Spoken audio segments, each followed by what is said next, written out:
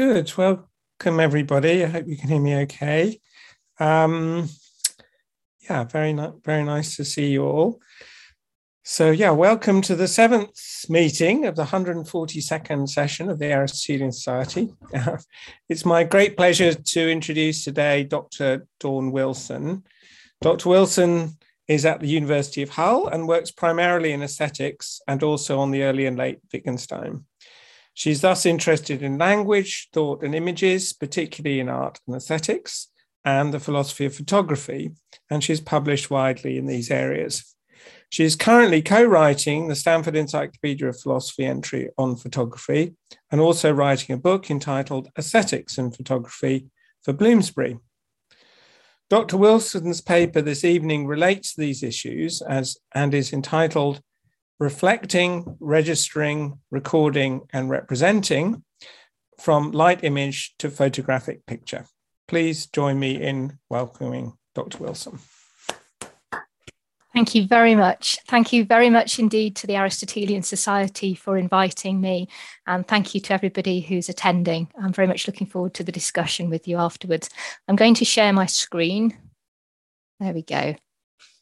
Okay, so photography is highly valued because it can produce visual records of features of photographed scenes through a causal recording process. It is valued for accuracy, reliability, objectivity, credibility, largely in virtue of that idea. Tradition has it that the photographic process allows the world to imprint itself, yielding its own reproduction. This is associated with the notion that photography is a mind-independent recording medium. I'll call this idea that photography is fundamentally a recording medium, and it's the view that I wish to challenge in this paper. I will instead argue that photography is only functionally a recording medium. Photographs can be records of photographed scenes and fulfill this function in an exemplary way, but it is not necessary that a photograph be a record of a photographed scene. On the fundamental view, every photograph must be a record, just insofar as it is a photograph. On the functional view, photography is well suited to produce records if specific contingent conditions are met, but a photograph can still be a photograph when it does not meet these conditions. The idea that recording is fundamental to the photographic process, I will suggest, is part and parcel of a single stage view that can be traced to the inception of photography and has become orthodoxy among photographers, historians, and theorists. In analytic philosophy, it has led to a mind independence becoming a defining feature of photographs. A single stage view supposes that a photographic image is generated during the period when a camera exposes a photosensitive surface to light. This is the view of photography that I will challenge here. I'll propose an alternative multi-stage account. In the terms of my alternative account, exposure of a photosensitive surface to light is a necessary first stage in the production of a photographic image, but not by itself sufficient. Subsequent process stages are necessary before a photographic image is produced.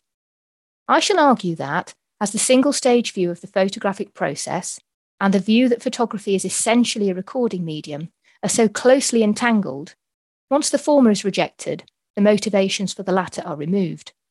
The claim that photography produces mind-independent images is undermined, and the ground is cleared to accommodate an expanded range of photographic pictures. I'll proceed as follows. In section 2, I'll spell out the single stage view and explain its appeal, and I'll also explain the alternative multi-stage view. In section 3, I'll explain how the single stage view motivates the idea that photography is fundamentally a recording medium, and consequently the idea that photographs are by definition mind-independent images. In section 4, I seek assistance from John Korwicki's work on recording and representation, particularly his account of witless photographic recording. I suggest that the model offered by the single stage account of an all-in-one recording reproduction event is a myth. In section 5, I'll use the multi-stage account to show that alongside witless records, photography can produce witty depictive images, and both types have equal claim to be photographs. So, starting with section 2, single and multi-stage accounts of photography share a common starting point before they diverge. The preliminary step in any photographic process is to arrange an array of light. Conventional photographic images begin with light that is channeled through an aperture into a dark chamber, a camera obscura. Light arriving at the aperture has been emitted by or reflected from surrounding objects. And inside the camera, light is directed onto a surface to form an array of dark and bright areas of intensity. Lenses and filters can sharply focus the diffuse array to produce an optical light image. So if any of you have visited Edinburgh, you can stand inside the camera obscura in Edinburgh and look at the camera obscura image that shows you a view of the outside world. And what I'm screening for you here is a camera obscura in effect inside a Hasselblad camera. So when you look through the viewfinder, you can see the optical light image that's formed inside the camera before creating an exposure. So I want to show you this because it's such an appealing and enticing curiosity. This is an entrancing object, and it's the object that inspired and obsessed the pioneers of photography. The optical light image is a visual image with size, shape, and location on a surface. It consists of highly detailed, differentiated areas of colour and contrasting tones. It reacts to real-time changes in the scene. So if you were actually looking through the viewfinder of the Hasselblad camera, you'd be seeing the clouds moving and shadows passing across the landscape as it changes in real time. So it can be dynamic, or if it's facing a static scene, it can appear static. But above all, the light image is ephemeral. The view inside a camera obscura is at the same time a view of the outside world. It's selected, reflected, inverted, scaled, flattened. Clouds move, shadows deepen, and at some point, this captivating light image must disappear. But the pioneers of photography decided that they would compel the light image to remain. They wanted to arrest it, seize it, fix it, preserve it. However, they were not content to trace a reproduction of the light image by hand. You could imagine attempting to produce a hand-created reproduction of a light image in this way. It's possible to reproduce it that way. But they wanted to record the image by making it autonomously reproduce itself. Tolbert described his invention as fixing upon paper the image formed by the camera obscura, or rather, I should say, causing it to fix itself. A partnership agreement signed by Niepce and Daguerre attributed to Niepce the discovery of a new method consisting in the spontaneous reproduction of the images of nature received in a camera obscura. And Hippolyte Gaucheraud reported, this is in 1839, that Monsieur Daguerre has discovered a method to fix the images that are represented at the back of a camera obscura, so that these images are not the temporary reflection of the object, but their fixed and durable impress, which may be removed from the presence of those objects, like a picture or engraving. And I want to draw your attention to the word impress, the idea that it's forming an impression here, because I'll be coming back to that point. These and many similar descriptions of the photographic process show the emergence of what I'm calling the single stage view of photography. I'll first outline that view and afterwards say more about recording and reproduction. When an optical light image has formed, it is not a photographic image. A necessary step for generating a photographic image is to expose the light image to a photosensitive surface. Single and multi-stage accounts of photography diverge in how they characterize the process stages that lie between the light image and the photographic image. Both accept that there are numerous sequential tasks required in the overall process. So single and multi is not an indication of some particular number of tasks that get performed technically. Instead, the labels are different answers to the question, within what stage or stages of the production process does a photographic image come into existence?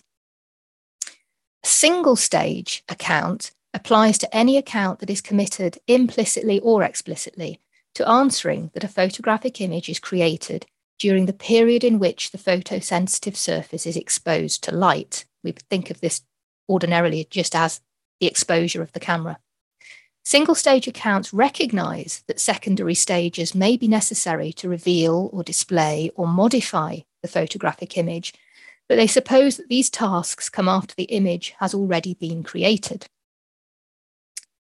So, reporting on the daguerreotype method, one 19th century author explained that during exposure, the light image becomes perfectly imprinted on a photosensitized metal plate. At the end of the exposure time, there is as yet no visible image, yet the image has already been affixed to the plate invisibly. All that remains is to make the invisible image visible by applying mercury fumes. This remains the template for 21st century single-stage accounts of photography, which are committed to the notion that the photographic image exists once the photosensitive surface has been exposed to light from the scene. An image created during exposure exists as an invisible latent image on undeveloped film or as a digital file before it is subsequently developed, printed, screened, etc. The multi-stage account does not simply start with a single stage view and add another stage. Sorry, I'll go through these. So these are the single stage accounts. The multi-stage account does not simply start with a single stage view and add another stage. Rather, it reconceives how to think about the relationship between two process stages and offers a new way to understand photographic images. A multi-stage account denies that a photographic image comes into existence during the exposure stage. It acknowledges that the exposure of light to a photosensitive surface is a distinctive causal phenomenon, and I'm calling this the photographic event. But this event is not the production of a photographic image. So on the multi-stage account, during the photographic event, there is causal registration of light that forms the optical light image. This is causal registration of the light, not causal registration of the image. The image does not cause any material changes in the photosensitive surface. It's only light that's causing material changes. So in photochemical technology, silver halide emulsion, coating the surface, forms microspecks of metal by reacting to varying intensities of light distributed across a surface. Material changes in the emulsion tally up the quantity of light during the photographic event. And the result is a register of the changes. So when the photographic event ends, only a photographic register exists. And that's what I'm saying that you can see in front of you is indicated that at the end of the photographic event, a register has been produced, but no photographic image yet exists. So no image yet exists, visible or invisible. To create a photographic image, another stage is necessary. The photographic register must undergo chemical treatments to render a stable visual image. Image rendering, whether that be the application of fumes of mercury or other processes, does not reveal an already existing image. Instead, it uses a photographic register to bring a visual image into being. And some features of the visual image will be determined by the image rendering process. After the stages of registration and rendering are complete, a photographic image then exists. Photoelectrical processes, likewise, do not produce an image during exposure. The pixels of an electronic sensor tally up the light they receive as electrical charge and produce a digital file. The software program is required to render a visual image from a digital register. If the step from light registration to image rendering is automated to occur in a fraction of a second, production of the photographic image can seem simultaneous with the exposure time, creating the impression of a single stage account. But this step in the process can be interrupted, and it's straightforward to acknowledge, in line with the multi-stage account, that a digital file is not a photographic image. And we wouldn't imagine, for example, that an invisible image was stored on the electronic sensor. Single and multi-stage views each seek to accommodate photochemical and photoelectrical production processes and all varieties of photographic technology, from the production of heliographs and calotypes through to Polaroids and digital photography. The single-stage view, as we've seen, originated in early photochemical photography. although it's retained its influence in the digital era, even though the underlying idea is no longer a perfect fit. The multi-stage account has emerged in an era of photoelectrical photography, where it carries most plausibility. But it then faces a challenge to overturn the orthodox account of photochemical processes. So it might be tempting to classify photochemical photography as single stage and photoelectrical photography as multi-stage, but that's not going to be accurate. I'm arguing that the multi-stage account is correct for both. The single stage view is a deep misconception of photography. It's not an alternative type of photography. The arrival of digital photography doesn't spell the end of single-stage orthodoxy, and that's because the view has had an influential legacy.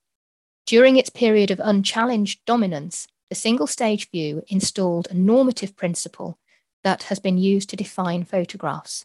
The principle that a pure photograph, a strictly defined, ideal, or authentic photograph, is necessarily a visual image that has acquired its properties mind independently.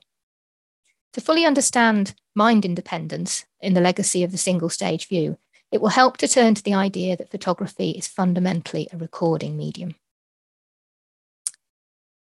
Reproductions need not be the product of a recording process. As I say, you could imagine, given the image in front of you, could you imagine producing a reproduction of that image by hand if you're talented with the paintbrush? It's possible to produce reproductions by hand, guided by conscious control. But the key attraction of photographic reproduction is the prospect of a causal recording process that does not rely on conscious control. So you don't have to be particularly talented to take a photograph of that image and produce a reproduction that way. A footprint in the snow reproduces the outline shape of a boot through a causal recording process. When the boot shape is causally imprinted in the snow, it leaves behind a reproduction of that shape. The physical imprint is, at one and the same time, a recording of the shape and also a reproduction of the shape. And this is a mind-independent, all-in-one model of causal recording. The single-stage view makes the error of using impression as a model to explain the production of a photographic image. And I'll refer you back to that mention of the word impress by Gaucheraud earlier. In photochemical technology, recording and reproduction have been conceived of as an all-in-one process. The camera obscura image is recorded in the photosensitive surface, and the photographic image is none other than a reproduction of the camera obscura image. This combination of ideas explains why photography appears to be fundamentally a recording medium. Reports of the invention of photographic processes repeatedly feature two interrelated ideas. The first idea is that the camera obscura image reproduces itself. The second is that the photographic image has created itself autonomously. And these two ideas fit together. So it's very widespread. If you look through the literature by the pioneers of photography from all sorts of directions, these two themes recur over and over again. And what you'll notice is that these two ideas fit together. The ephemeral camera obscura image reproduces itself by forming a stable photographic image. That's how it reproduces itself, it's thought. And put it the other way round, the photographic image autonomously creates itself in the action of a camera obscura image spontaneously reproducing itself. So this fit between the two ideas, in effect, means that the reproduction of a camera obscura image and the production of a photographic image are being treated as two descriptions of a single event. That's the all-in-one recording reproduction idea. But this is the idea that I'm challenging. This is what you find in the literature, but I'm wanting to deny that everything is as it seems here. Early accounts make it clear that the photographic image is considered to be a reproduction of the light image. But before long, typical accounts begin to gloss over the intermediary role of the light image and treat the photographic image instead as a reproduction of the scene before the camera. Talbot, for example, claimed that Lacock Abbey was the first building in history to have drawn its own picture. According to Rudolf Arnheim, the fundamental peculiarity of the photographic medium is the fact that the physical objects themselves print their image by means of the optical and chemical action of light. And Rob Hopkins has observed that the idea of allowing the world to form its own image by a process of imprinting is central to photography's self-conception. So from this direction, you're getting the idea that the world is imprinting itself in a photographic surface. But if you turn the idea around, the same idea around, you find the everyday notion that photography is recording the appearance of the world in front of the camera. And that's a pretty common way of thinking about what's happening when you lift up a camera and point it at the world. But notice that the original idea that photography reproduces a light image would seem alien to most people. This idea of the imprinting of the world is the conception of recording that lies behind many philosophical discussions of photography. The idea that photographs are records of the photograph scene is commonly invoked to draw a fundamental distinction between photographic and non-photographic images, most evidently in discussions about the epistemic value of photography, but also found in aesthetic debate. When Roger Scruton constructs a contrast between the logical ideals of painting and photography, he claims that the ideal photograph has a merely causal relation to its subject, so it is a record of how an actual object looked. Greg Curry claims that a camera records what is in front of it, not what the photographer thinks is in front of it. The idea that fundamentally a photograph is a record that reproduces features of the photograph scene is aligned with theories that make mind-independent counterfactual dependence a defining characteristic of photographs. A central claim is that determinate features of photographs are counterfactually dependent on determinate features of the scene because those properties were transferred via a mind-independent production process. Versions of this idea feature in work by Curry on visible traces, Hopkins on accuracy, Scruton on aesthetic skepticism, Walton on transparency, and Walden on objectivity.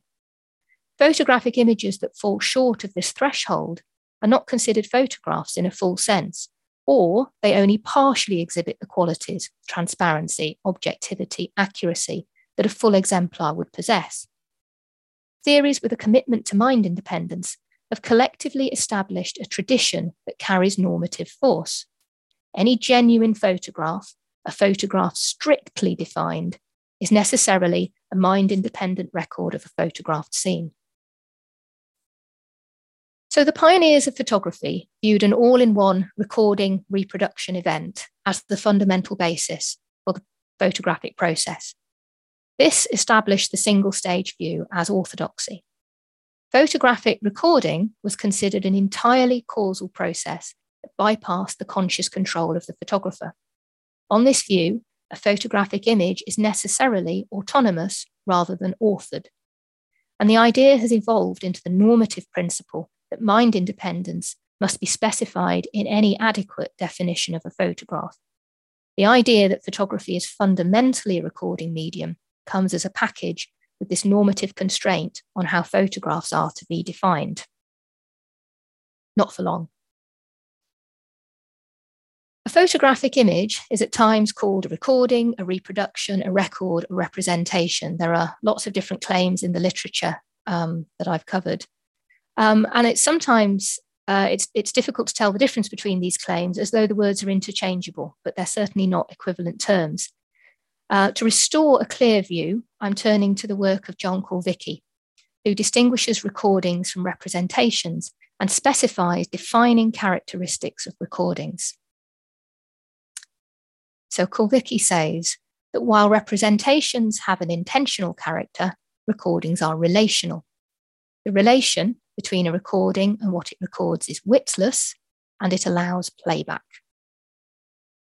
Witless means that the process is causal, and as long as everything is working properly, no wits are required. Wits might be prerequisite for making such machines, so nobody is denying that cameras are designed and built using human decision-making processes and beliefs and so on. But this is the claim that wits might be prerequisite to making such machines, but recording processes, when they're operational, don't require those wits. Playback is a witless process whereby that which is recorded can be reproduced. So, to give you some more details of Kulwicki's account, because it's particularly helpful. Although an object or an image is commonly called a recording is a relation, not a particular kind of object. A recording is a state of affairs that relates the event it records to a reproduction of that event. Specifically, a recording supports the reproduction of an abstract pattern. It relates one instance of a pattern to another instance of the same pattern. So while Descartes might be the source of a recording, of course, he lived before photographs, but I think that's the point. So Descartes might be the source of a recording, but it's not possible to record Descartes. And that's because he is a unique object and he cannot be reproduced. We're ignoring Star Trek examples for the time being. It is, however, possible to record a pattern of light and dark caused by an object or scene, and then to reproduce that pattern. So a photograph of Descartes would reproduce the pattern of light and dark that was recorded when he stood before the camera. Kulwicki discusses the distinction between recording and representation. So having put in place his account of recording, he then can explain how representation builds on recording in the case of photography.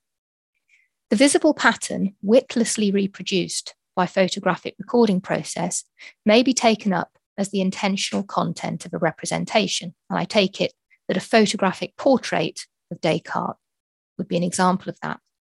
But witless recordings can be independent of representation. So, and this is my example, not John's, but if Descartes was caught by a speed camera, that would be a witless recording independent of representation. And many representations have only intentional content without any recorded content. So the existing painted portrait of Descartes would be an example of that. Kulwicki does not suppose that photographs are fundamentally representational. Instead, he has a functional account that explains how some, but not all photographs, acquire intentional content and serve as representations. However, I think it's implicit in his account that every photograph is the product of a recording process. This would seem to endorse the view that photography is fundamentally a recording medium, the view that I've been challenging. But his position need not point to this conclusion, as it can be extended to support a functional multi-stage account. Kulwicki acknowledges two types of recording: an all-in-one process, where the recording is already a reproduction, and a process where reproduction is one step away from the recording. So he characterizes digital photography as an example of the latter, because you have to, although the digital file is a recording, it's not also a playback. It has to be put through a second stage before it plays back the visible pattern. So he thinks that digital photography is an example of reproduction that's one step away from the recording. And I think he should also say the same about photochemical photography. However, at the moment, he has used the daguerreotype as a paradigm of all-in-one recording reproduction. So he says that in daguerreotypes, a pattern burned into a sheet of silver records a pattern of light and dark, and also serves as a playback of that pattern, because it is the pattern of light and dark that was recorded. Just look and you see reproduced the pattern that caused it. An all-in-one recording reproduction account of daguerreotypes would be correct if the single-stage account of photography were true, but it's not. Like digital images, daguerreotypes are products of a multi-stage process. The photographic image is not a reproduction that was created when recording occurred, as after the photographic event, no image is visible. The image that serves as a visible playback of the recording is only created thanks to a contingent image rendering process. The significance of this step was not apparent in reports by Daguerre, Talbot, and others, who believed that an invisible latent image and the visible patent image were one and the same image. Talbot misleadingly claimed that during the image rendering stage, an invisible latent image developed itself by a spontaneous action. And that would certainly count as a witless playback of a recording, but it's not proof of an all-in-one recording reproduction. So in the next section, I'm going to now use the multi-stage account to argue that photography is only functionally a recording medium, just as it is functionally rather than fundamentally a representing medium. I'll extend Kulwicki's account to argue that many photographic images are witless reproductions from recordings, as he suggests, but not all. Photography properly includes images that are witty, as well as those that are witless. According to the multi-stage account, recording and reproduction are not all in one within the exposure stage. So it's a denial of that impression or imprinting model. The photographic image does not generate itself autonomously when a photosensitive surface is exposed to light. Instead, registration of light takes place during the photographic event.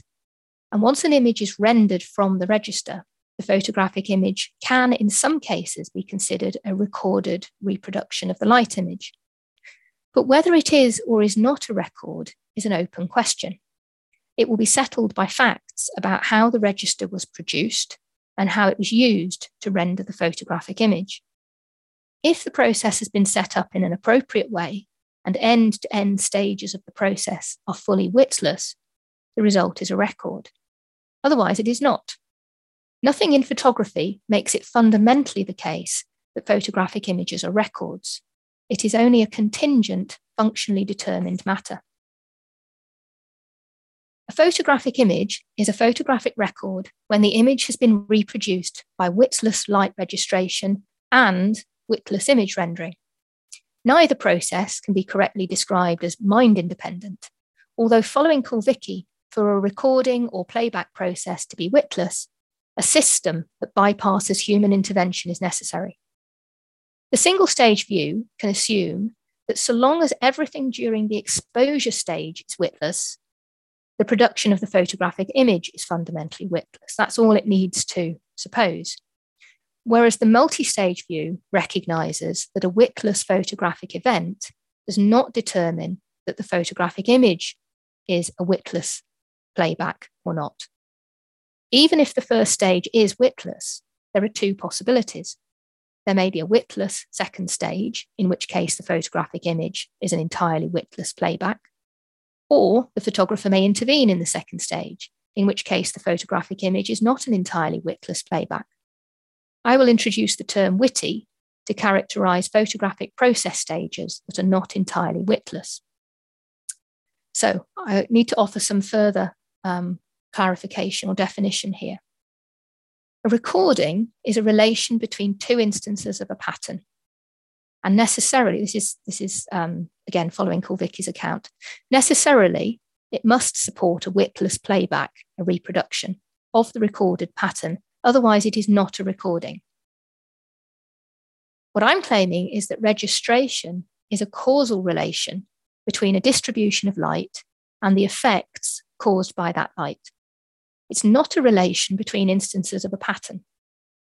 A register can support witless playback and thereby serve functionally as a recording for a reproduction. But a register can also be used to create an image that is not a witless playback. It is a register in both cases, but it is only a recording in the witless case. It's understandable that photography has prioritized the recording function and privileged those cases where technology has been successfully designed to fulfill that function.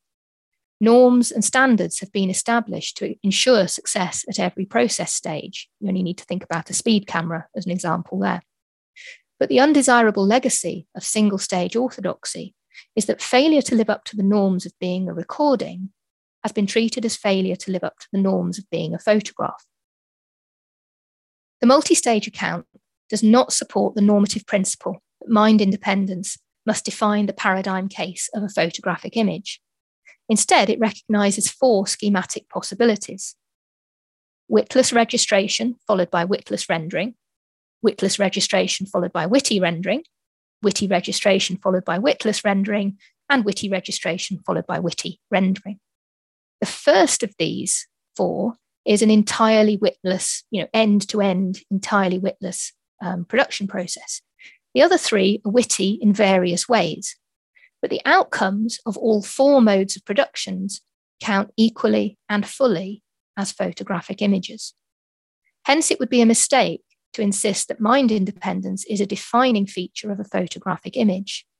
And I'm going to use a witty self-portrait by Vincent Duhalde to illustrate the various modes of production. So I shall just share with you to begin with this witty self-portrait. Although the first example I'm going to show you is a process step before we arrive at this image. So let's go back a step in the production of this image. Let's take an example of witless registration followed by witless rendering. So Duhalde sat in front of a camera. Light reflecting from his face was focused to form an optical light image, and a photographic event occurred. Light arriving at the photosensitive film surface caused material changes in the emulsion. When the photographic event ended, a register, in my terms, consisting of material changes was removed from the camera. Now, the register at this stage is not itself a record, a reproduction, or a representation in its own right. Everything depends on what happens next. So the register was immersed in developing fluid, which caused microscopic catalysts to grow into large grains of silver and produce a visible image. And I imagine you'll be thinking at the moment that it's producing an image of the kind that we just saw. But I want you to hold that thought because we're talking about a slightly different photographic process stage.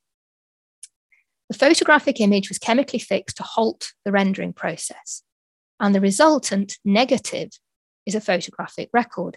So what I've just described is the production of a photographic negative. It's not what you'd think of as the ordinary case of a positive print. But the resultant negative is an instance of a pattern that was witlessly recorded, then reproduced by witless playback. However, so it is a photographic record, in other words.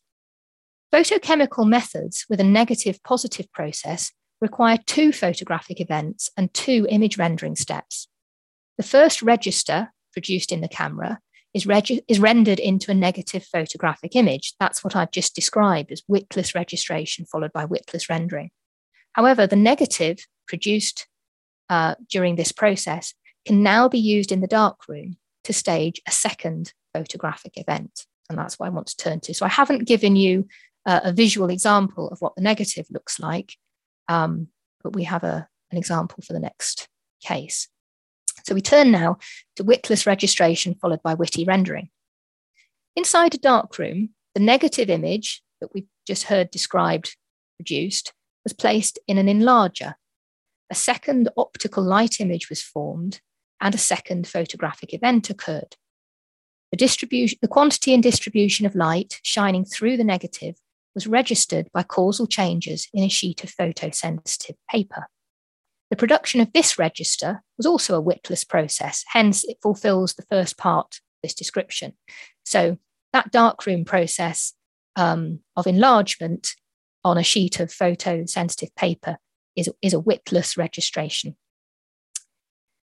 Now, it would have been possible to immerse that register in developing fluid and produce a visible image in a pretty standard, perhaps even automated production process. But that's not what has happened in this case of this self-portrait. Instead of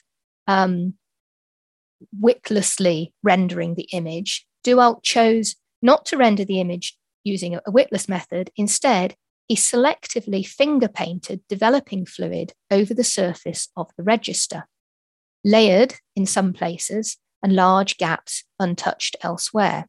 If obviously you can see the effect of the overall image, but if I actually go into a close-up and possibly even further, you can see the details of the contouring lines and the visible effects that are created by that layering process of the developing fluid. And this is an example of a witty image rendering in every sense of the word. The result that you can see here is not a witless reproduction of a recorded pattern. It's a photographic picture. A restrictive definition of photography, which includes mind independence as a normative condition of an image counting as a photograph, must say that this self-portrait is not a photograph. Some theories would classify it as a drawing or a painting. The multi-stage view can claim that this is categorically a photographic image without claiming that it is a record of the photographed scene.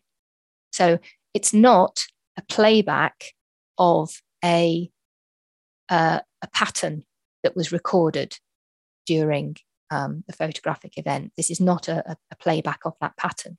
It is a picture. So let's look at witty registration followed by witless rendering. A photographic picture can be the product of witless light registration combined with witty image rendering. That's what I tried to show you with the previous example. But witty light registration is also possible. It's commonly supposed that techniques such as dodging and burning are interventions at the image rendering stage of photographic production. They're considered techniques for post-production, manipulation, or enhancement of an image. So very often you'll hear people say that an image has had a lot of dodging and burning.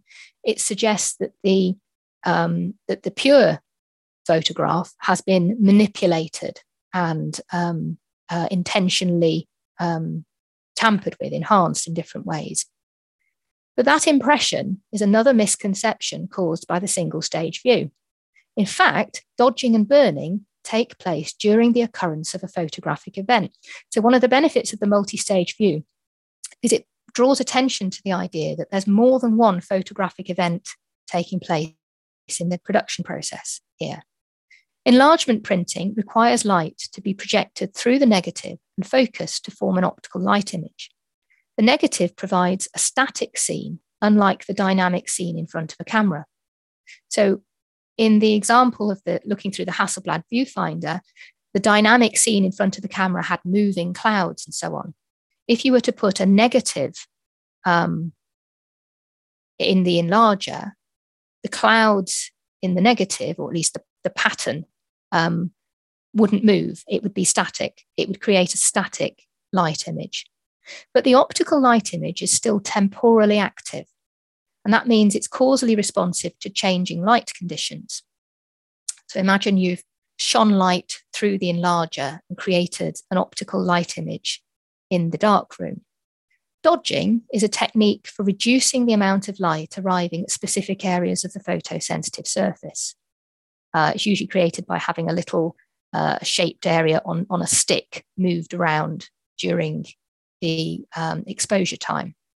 And burning is a technique to increase the relative amount of light received in a selective area. So again, a cutout silhouette will screen most of the light arriving on the photosensitive surface and just allow extra light to arrive in one specific area.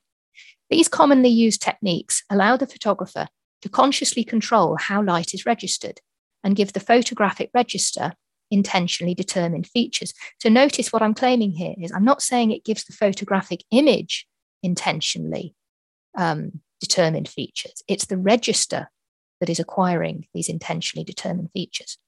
A photographic event, I claim, can be a witty process. It is not necessarily a witless process. I've said that a witty photographic event can be followed by witless image rendering, because after dodging and burning, say you've carried out all this work in the darkroom to produce an intentionally determined register, you can now put that register through a witless image rendering process. You can put it through a standardized, possibly automated development process that would lack witty intervention by the photographer. But the overall product would still count as witty because the register had been produced through a witty process. So, final example. So I've claimed that a photographic event occurring in a darkroom can be witty as well as witless. And this is the much bigger claim that follows from that. The same is true for all photographic events.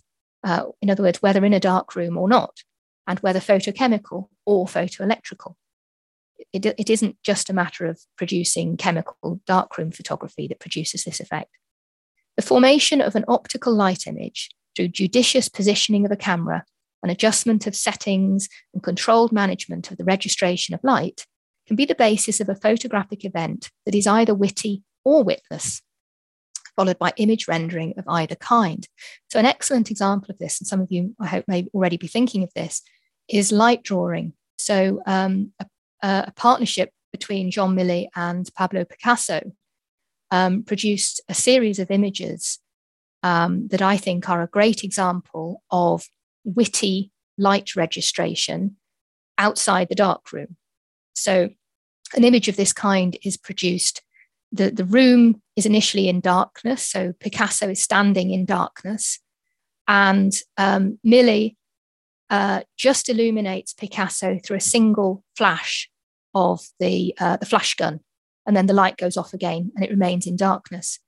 And then Picasso draws using a torch, sketches a drawing in the air, and Millet has left the camera on a long exposure. So for the period of the exposure, or the photographic event, as I would call it, the tracing of the light against a background of darkness creates a register that when rendered into an image gives us this particular pattern. And I would say that this is an example of dodging and burning outside the darkroom. But I'm suggesting that the control of light can control whether it's witty or witless. Now, being entirely witless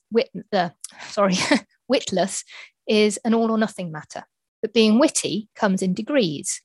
Heated discussions must inevitably continue about how far it is possible for a photographer to make interventions that are salient in the final image.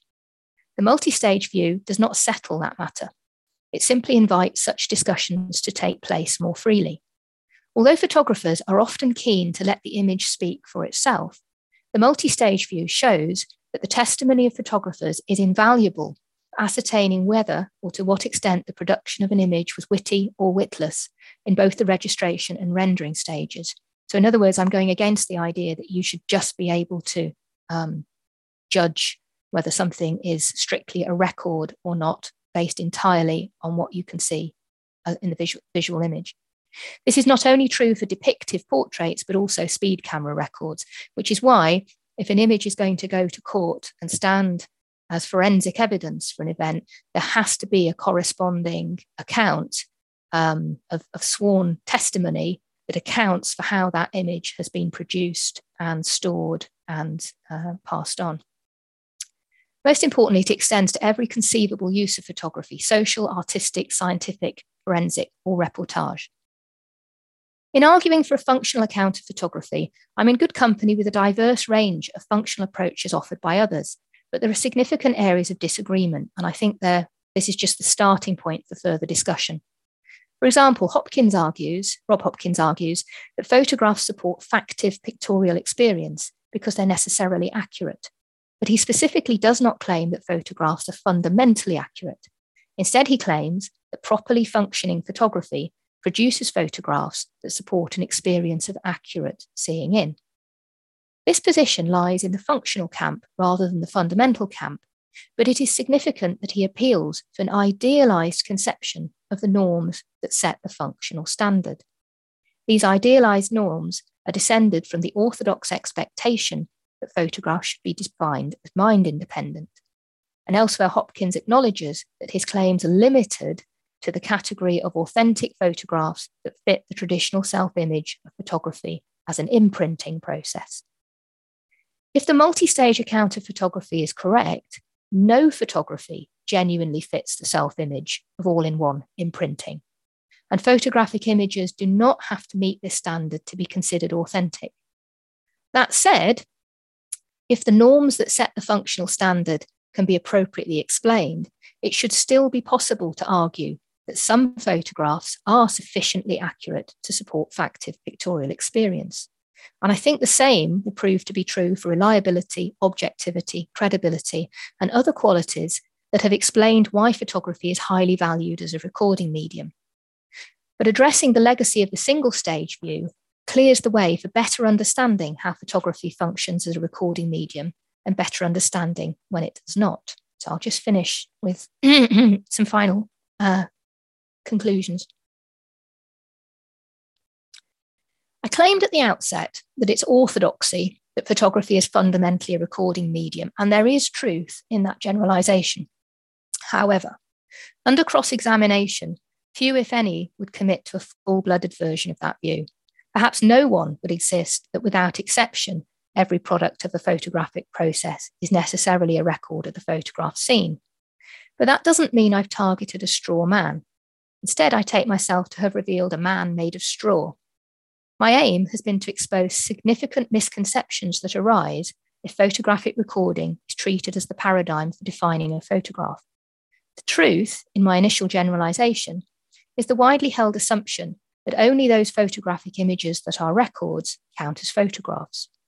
I've argued that a multi-stage functional account of photography can acknowledge the importance of photographic records without privileging that category over photographic images that are not records of a photograph scene. The term photograph, often contracted to photo, is a generic term that's been used to refer to various objects that display the visible effects of being marked by light. It might seem that photograph is a useful term to apply to a wide category of items produced by different technologies covering a range of different applications. But on the contrary, in analytic philosophy of photography and beyond, photograph is an unhelpful term that conflates several separate process stages, obscures different technological functions and practical techniques. Most significantly, it has evolved into a term with normative force that treats a narrow range of cases as a restrictive standard. This has led to, by treating contingent functional factors as necessary fundamental conditions. This has led to epistemic dogmatism and aesthetic skepticism. Photograph carries an inheritance of mythical claims about a magical mechanical process, and the photo in the machine is quite literally black box thinking, recording and reproduction that supposedly takes place in an all-in-one process inside the camera obscura. To understand how photography functions as a recording medium, it is necessary to expose what actually goes on inside and outside the black box, to recognize different roles played by the optical light image, the photographic register, the photographic image, and the photographic picture. Only then is it possible to develop a full picture of the witty and witless capacities of the photographer. Thank you.